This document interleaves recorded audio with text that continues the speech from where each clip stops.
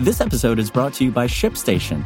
You know, some things take a lot of work, like sending little robots to far-off distant planets. And just as that's challenging, so too is running a successful e-commerce business, especially when there's so much to do. So I want to introduce you all to ShipStation. Now, I love using ShipStation because of its easy-to-use dashboard, which makes managing orders and printing labels a breeze and super smooth. Oh, and the customer service is just out of this world. It's exactly what you need to help grow your business. Sign up for your free 60-day trial at shipstation.com/technews. That's shipstation.com/technews. This is Engadget. Here's what's happening in the world of technology.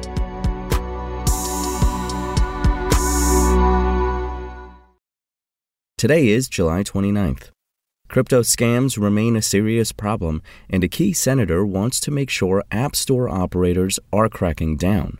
Senate Banking Committee Chair Senator Sherrod Brown has sent letters to the CEOs of Apple and Google requesting answers on their protections against cryptocurrency app fraud. The politician wanted details of their app approval and reporting processes, user alerts for fraudulent activity, coordination with rival stores, and monitoring for apps that transform into phishing scams.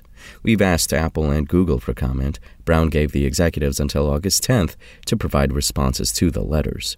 Both tech firms provide at least some screening for bogus crypto apps. Apple's App Store review guidelines forbid scam apps, including bait-and-switch tactics. Google is less targeted with its Play Store policies, but bars apps that enable illegal activity or dishonest behavior. Both companies let you report suspicious apps. They haven't historically sent direct scam alerts, however, and aren't known to actively monitor apps in case they launch phishing scams. Whatever the stance is, Brown saw effective safeguards as important. The FBI recently warned that app-based cryptocurrency fraud has already led to losses of $42.7 million. It was imperative that shops protect investors against this damage, the senator said. There's no certainty that the requests will translate to legislation requiring stricter anti-fraud systems. The committee request could clarify the stances of Apple and Google on the subject, though, and might increase the pressure to take further action. At the least, it's a reminder that an app's presence on the App Store or Google Play isn't a guarantee it will be trustworthy. And legislation aimed at boosting U.S. chip production has cleared its last major hurdle. The House of Representatives has passed the CHIPS and Science Act in a 243 to 187 to 1 vote, leaving just the reconciliation process and President Biden's signature before the bill becomes law. The equivalent Senate measure passed 64 to 33 in a vote one day earlier. The act is a dialed-down version of previous bills, but promises significant help for American semiconductor manufacturers. It offers more than $52 billion for U.S. chip makers, as well as tax credits for domestic factories. In a statement, the president claimed the bill will lower product costs, create high-paying jobs, and reduce the country's dependence on foreign chip sources. Earlier approaches drew objections from both sides of Congress. Republicans were concerned the reconciliation bill will include unrelated climate, health, and tax elements. They also said it risked funding Chinese manufacturing.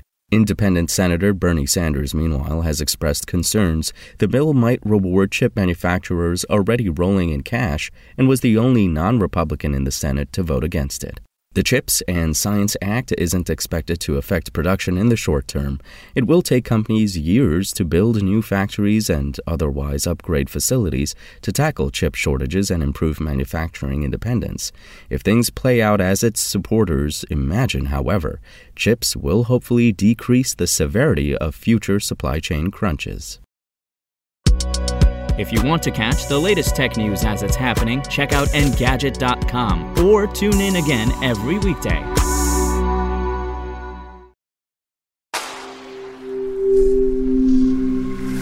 SpokenLayer.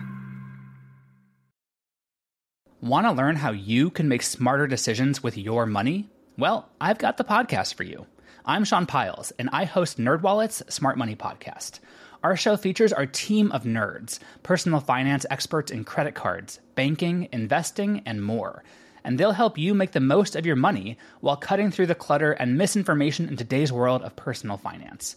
You'll get clarity on strategies to help you build your wealth, invest wisely, shop for financial products, and plan for major life events. Listen to NerdWallet's Smart Money Podcast wherever you get your podcasts.